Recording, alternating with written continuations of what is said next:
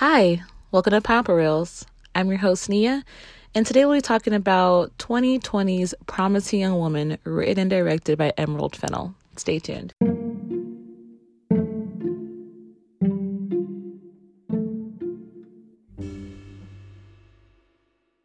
Now, I would have had this episode posted sooner, but I live in the state of Texas, and we went through a ridiculous winter storm, and I did not have power in my house for almost 3 days.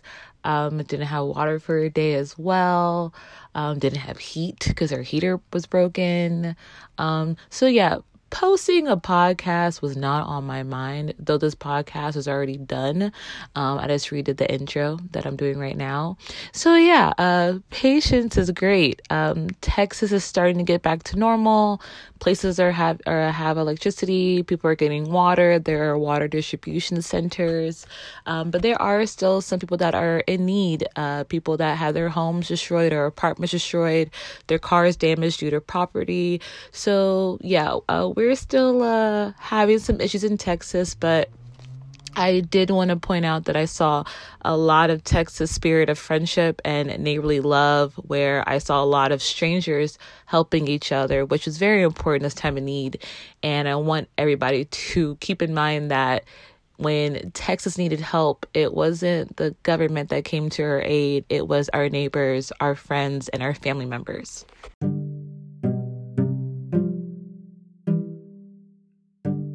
The plot summary for this film is a young woman traumatized by a tragic event in her past seeks out vengeance against those who crossed her path.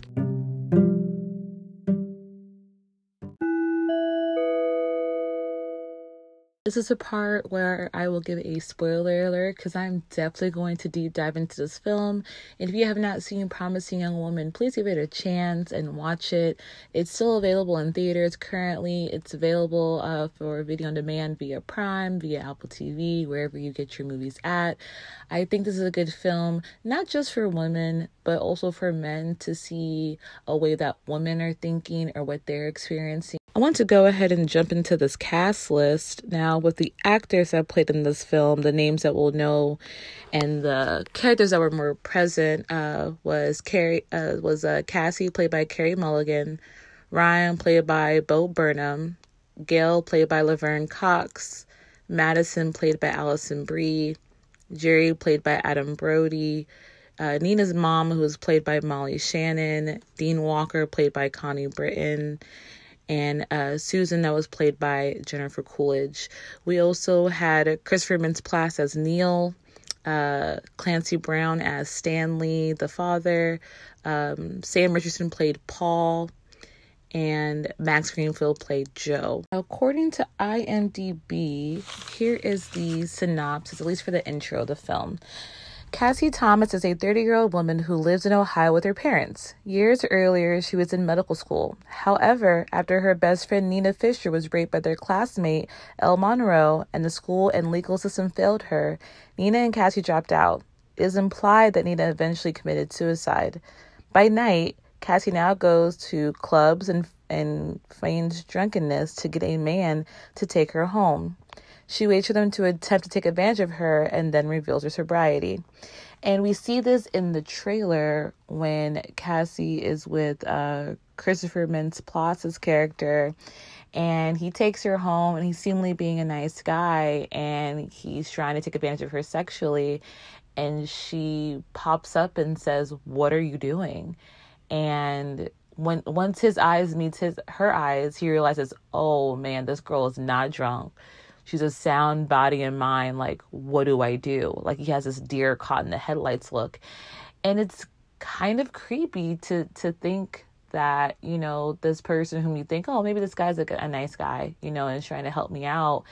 And it's just like, here goes another guy just trying to essentially get lucky and see what he can get away with in my time of desperation or help.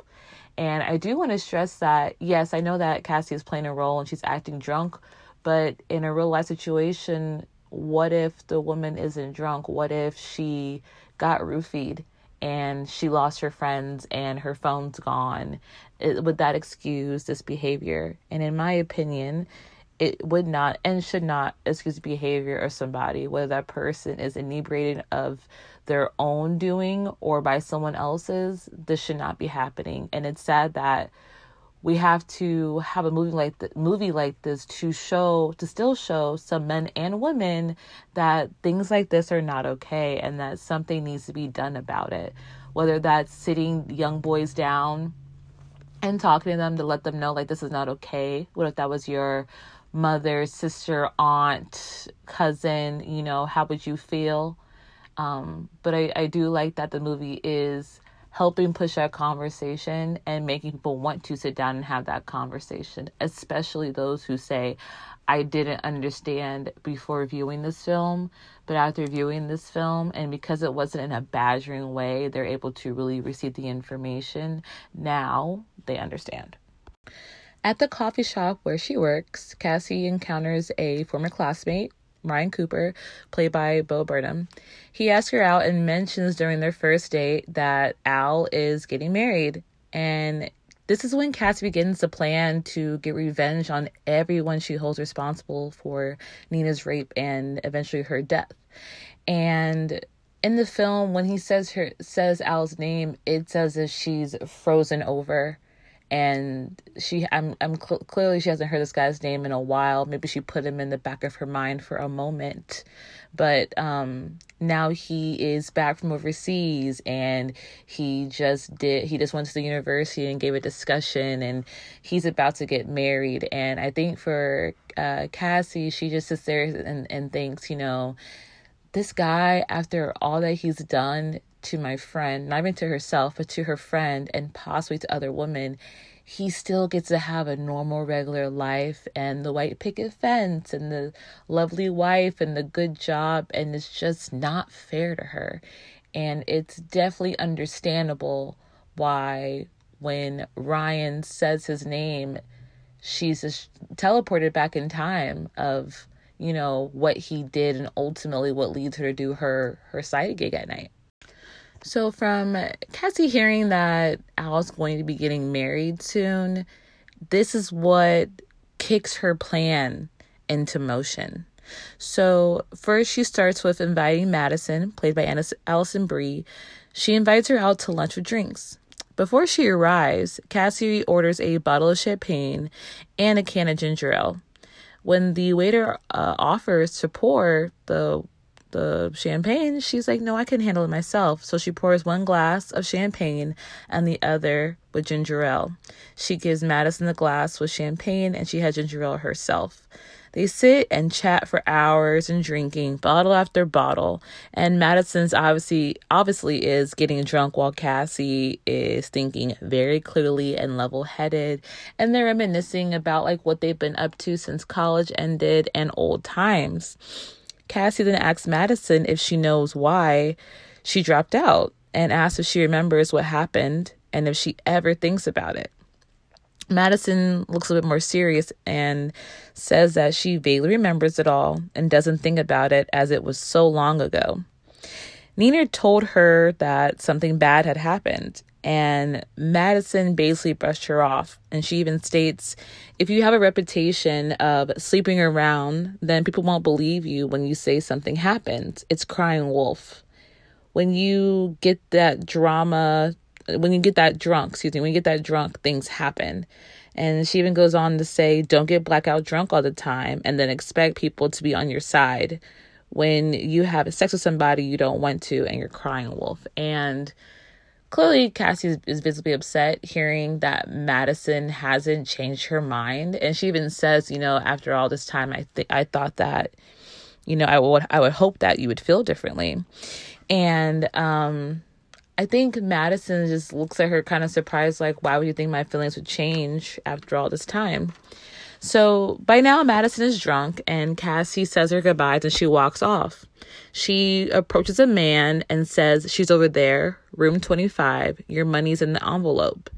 He replies to her, are you sure about this? And Cassie says, I'm sure, and walks off. Now, Madison calls Casey later, 14 times that we can see on the phone, with questions about what happened at lunch the day before, worried that she slept with a man from the bar, though her memory is foggy. And I actually really love this scene. I love that the way that Cassie is playing her revenge is, I want you to be in the same exact situation that this person was in that you chastised for. And how would you react to it? You know, you did the same thing. You went out with somebody that you knew, that you were super comfortable with, and you, of your own free will, drink a lot. You drank very heavily because you were comfortable and you trusted the person that you were with. And that person that you trusted turned around and did something not so good to you.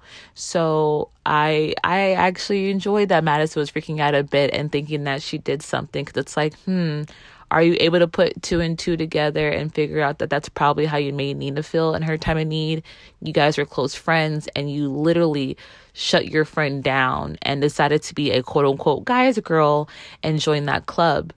And just to double back on that term guy's girl, I think some females think that the term guy's girl is a good thing. And in my opinion, as a woman, is not a good thing. I see a guy's girl as a guy that will advocate for men no matter what. It's as if she has this like innate need to always defend a man, whether he is right or wrong. And that is kind of scary. You know, if you're in a situation and your friend comes to you and they tell you something, let's say they feel uncomfortable about someone or something, or they confide in you to tell you that something happened with someone, it's not your job right then and there to say that they are right or wrong. It's your job right then to just listen to them. And the issue with the guy's girl is they may put that girl at comfort or ease and then turn around and defend that man, or let him know like, oh, I know she's lying because you would never do that. And that's another popular phrase. He would never do that. Oh, I know him. Like that. He's not the kind of guy. You never know what someone will do in a situation. And you have to give people, yes, the benefit of the doubt, but you also need to look at and pay attention to all the evidence that's in front of you as well. You know, so I think Madison learned a lesson, which was, you know, I should have been there for my friend at that moment in her time of need. And in my opinion, looking at how the scene plays out in that moment, even when she asked her, like, do you remember why we left school? I think she does know, and she has some sort of remorse for it, but not enough to speak up about it because she doesn't want it to affect her life and what she's doing. Next up on the chopping block is Dean Elizabeth Walker, the medical school dean who dismissed Nina's case due to lack of evidence. So I love Casey's plan for this. She pretends to be a makeup artist for a band that the dean's daughter, her teen daughter, is really into and adores, and tricks her daughter into getting in the car, which I was like, girl, you're like 14 or 16 years old. Like, is it this easy to get you in a car? But whatever. I understand how they're playing that out because as a young girl, if a woman approaches you, your sense of stranger danger is lowered tremendously versus if it was a man the same age or even a little bit younger. So I do like how they played into that because Cassie was so just relaxed and calm, and it wasn't, you know, aggressive how she got the girl into the car. It was very, very easy. So, Cassie then cuts to a scene where Cassie is meeting with Dean Walker under the pretense of her resuming her studies. And she ends up actually questioning her about the events that led to Nina's dropout and her ultimate death. And the dean just basically explains away her actions. So later, Cassie arranges a meeting with the dean under the pretense that she's going to return to the university to finish her studies, saying that she left after what happened to Nina Fisher, whom the dean apparently doesn't remember, which is funny. Everybody just keeps forgetting who Nina Fisher is except for Cassie. But she does remember Alexander Monroe. She says that he was just at the school recently to give a speech. And then Cassie asks if she remembers the accusations against him. And again, the dean says no. Cassie tells her that Al took Nina to his room and had sex with her repeatedly and in front of his friends while she was too drunk to have any idea to what was going on. The dean asks if it was reported and who did she report it to. Cass replies, yes, it was, and it was to you, Dean. And the dean, at the time of the incident, said that there was insufficient evidence, too much he say, she say, and that they get at least 1 to 2 accusations a week, and states that maybe Nina made herself, at a disadvantage by drinking, which Cassie obviously did not like the dean saying that. And so she said, what would you have me do? Ruin a young man's life every time we get an accusation like this? And she has to give the guy the benefit of the doubt. Innocent until proven guilty.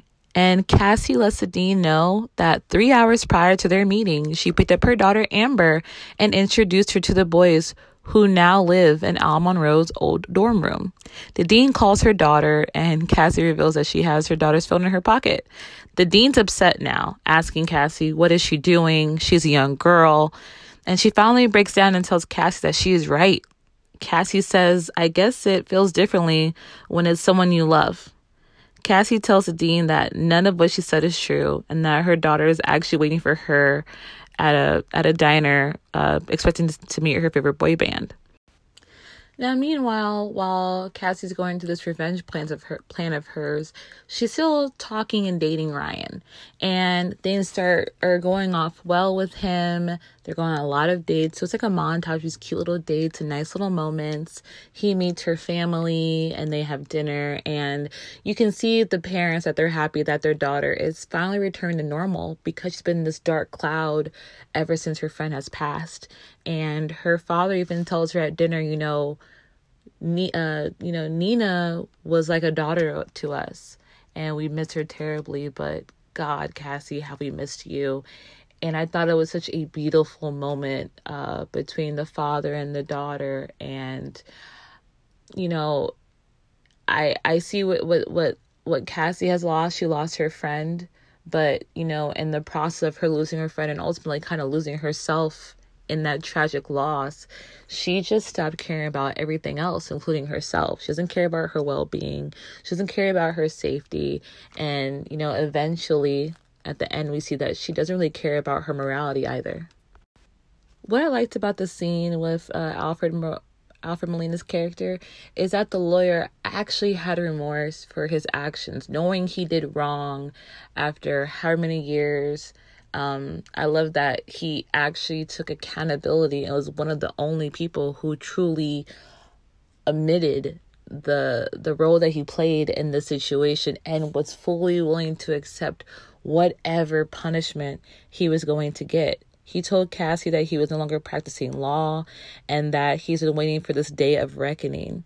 He also has his addresses available to the public for any justification that anybody is seeking if they think there was a wrongful conviction or that he said something out of line. So I love that he reached a point in his life where he realized, I have caused so much hurt by lying and scheming and doing very dirty deeds to win cases, because that's all I cared about.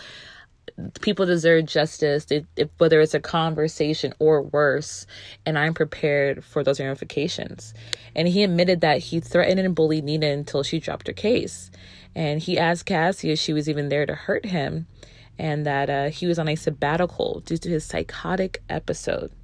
And he, like I said, he goes on a rant of greedy, dirty deeds that he did. He said that he got a bonus for every settlement that he got out of court. That they had a guy that for every charge dropped, they got more money.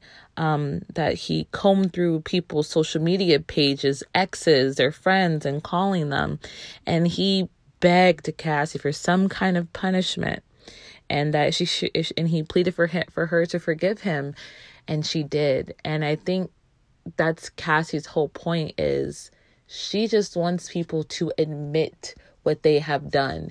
If you look at her actions of retaliation, she's not actually hurting anyone, and I want to stress that of a woman's revenge.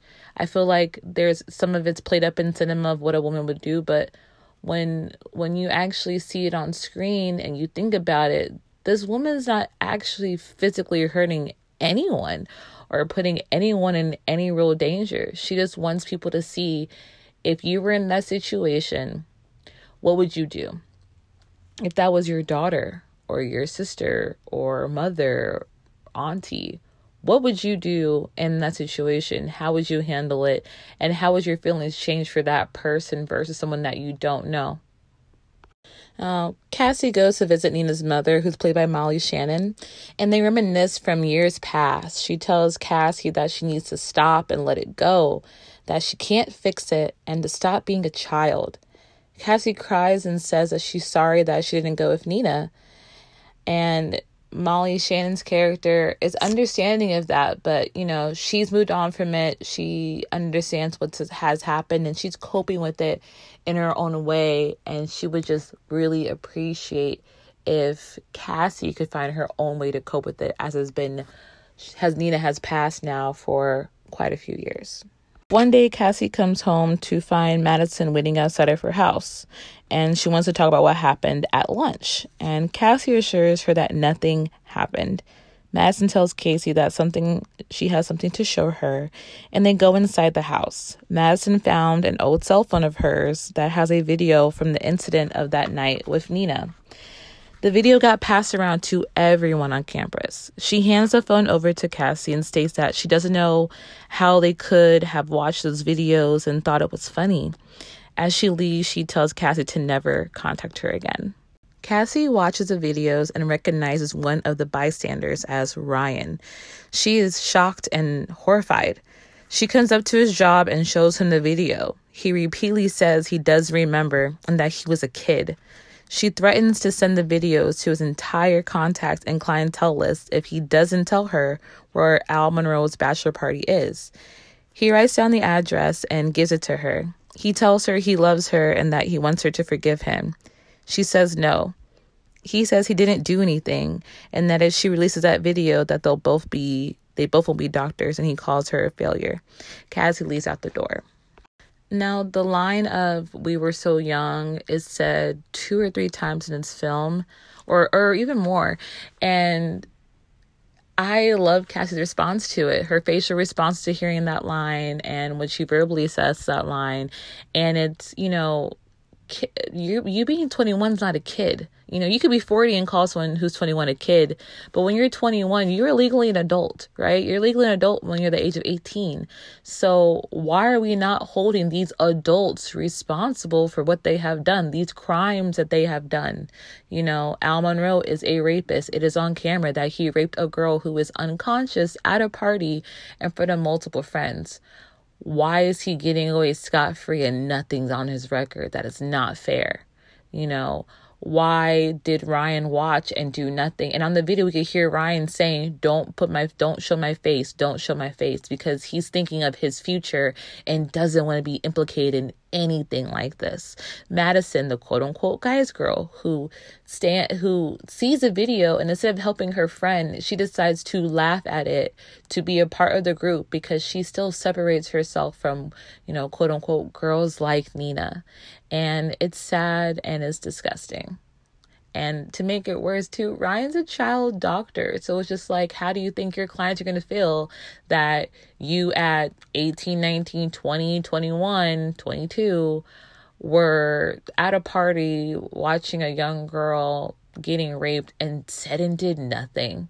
It doesn't matter what you're doing now. It does matter what you're doing now partly, but you need to own up about your past. You shouldn't blatantly lie about something when there's clear evidence that you were there and you did witness it and you said nothing because you didn't want to be shunned from your guy group.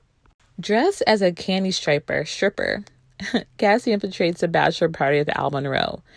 She parks her car a little bit far from the cabin and walks all the way up the drive.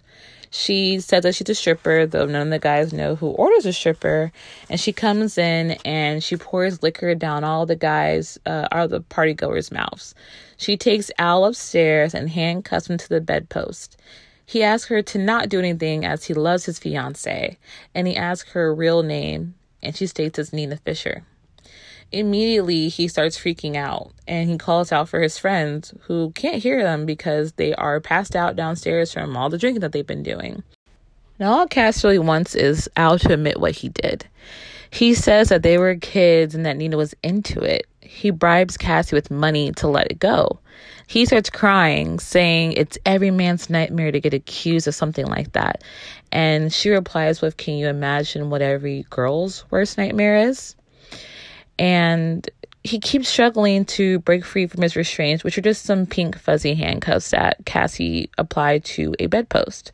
While Cassie goes on about her admiration of Nina and how her friend went from this promising young woman to a shell of a human being, Cassie tries to carve Nina's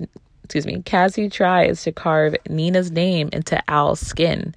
While trying to do so, he breaks free of his restraints and fights with Cassie, ultimately smothering her with a pillow, with his knee pressed firmly against her face, while he's holding her hand and straddling her body. He screams for her to stop moving, and after a grueling 2.5 minutes, Cassie stops struggling, and it comes to an end. In the morning, his friend Joe finds Al in bed with a now dead Cassie. Joe tells Al that he will fix this, and they burn Cassie's body. And he also tells Al that it's not his fault and that it was an accident, and that their story is that she stripped and then she went home. So they walked outside, they burned the body with the evidence along with her car keys.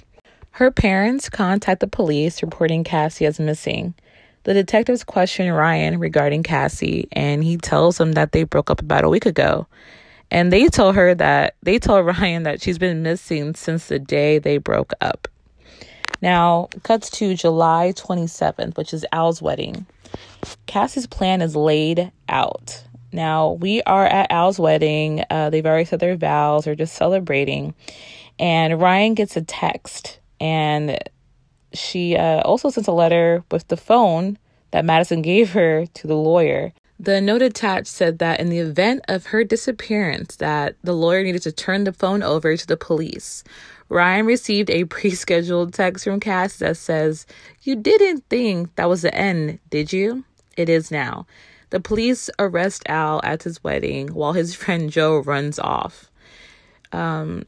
Cassie wore half of the heart necklace that said Nina and left behind the half that said Cassie for Gail. And that was the end of the film. So let's go ahead and dive into these IMDb fun facts. So there was a small director cameo. We saw Emerald Fennell as the host of the quote-unquote blowjob lips makeup tutorial video that was in it for a brief second. The title is a reference to Brock Turner, who was a Stanford University student who was convicted of sexual assault in 2016. Despite his conviction, he was referred to by some as a quote-unquote promising young man. Emerald Fennell stated in an interview that she had asked her father-in-law, who is a retired police officer, how long it would take to smother someone. He told her 2.5 minutes. So, Emerald and Carrie shot the final smothering scene, which lasted 2.5 minutes. Carey Mulligan did not use a stunt double in that scene either. I saw this film in theaters. I actually saw it the day it came out. And overall, I found it extremely enjoyable. I liked the way it was written, the way it was directed. I think the actors did a very good job of making their roles believable. I look forward to seeing more work from this director. I think she did a great job at portraying the story. I did like that they didn't use the words sexual assault or rape in the film, and they found creative ways to say it without saying it, as even those words alone have trigger warnings for people. And I think that this film can be digestible by most audiences, and maybe for people who don't believe in the Me Too movement, that the way that this story is portrayed, maybe it will change your mind a little bit, or at least have them think about, what if they were in that person's situation, or what if that person was someone that they cared about. Would that sway what they're saying about this person? Because I'm sure that we've all had conversations or overheard conversations about this, about a girl that went to a party and got drunk, and she was so belligerently drunk that she quote unquote hooked up with someone, but in reality that's not what happened. And I want to stress that no one should be sexually assaulted or raped or taken advantage of or have sex without their knowledge if they don't want it, if they're not consenting to it. And I think this film did a good job of helping some men that may not have known that certain actions make them a predator.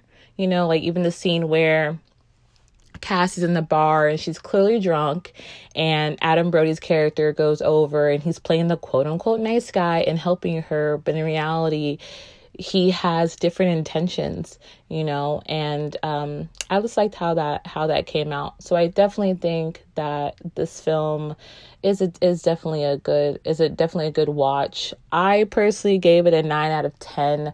On IMDb, I saw it had a 7.5 out of 10, which is still, I think, a good score, a medium score of 7 or 6 for most people. So if you can, I definitely think that you should watch Promising Young Woman.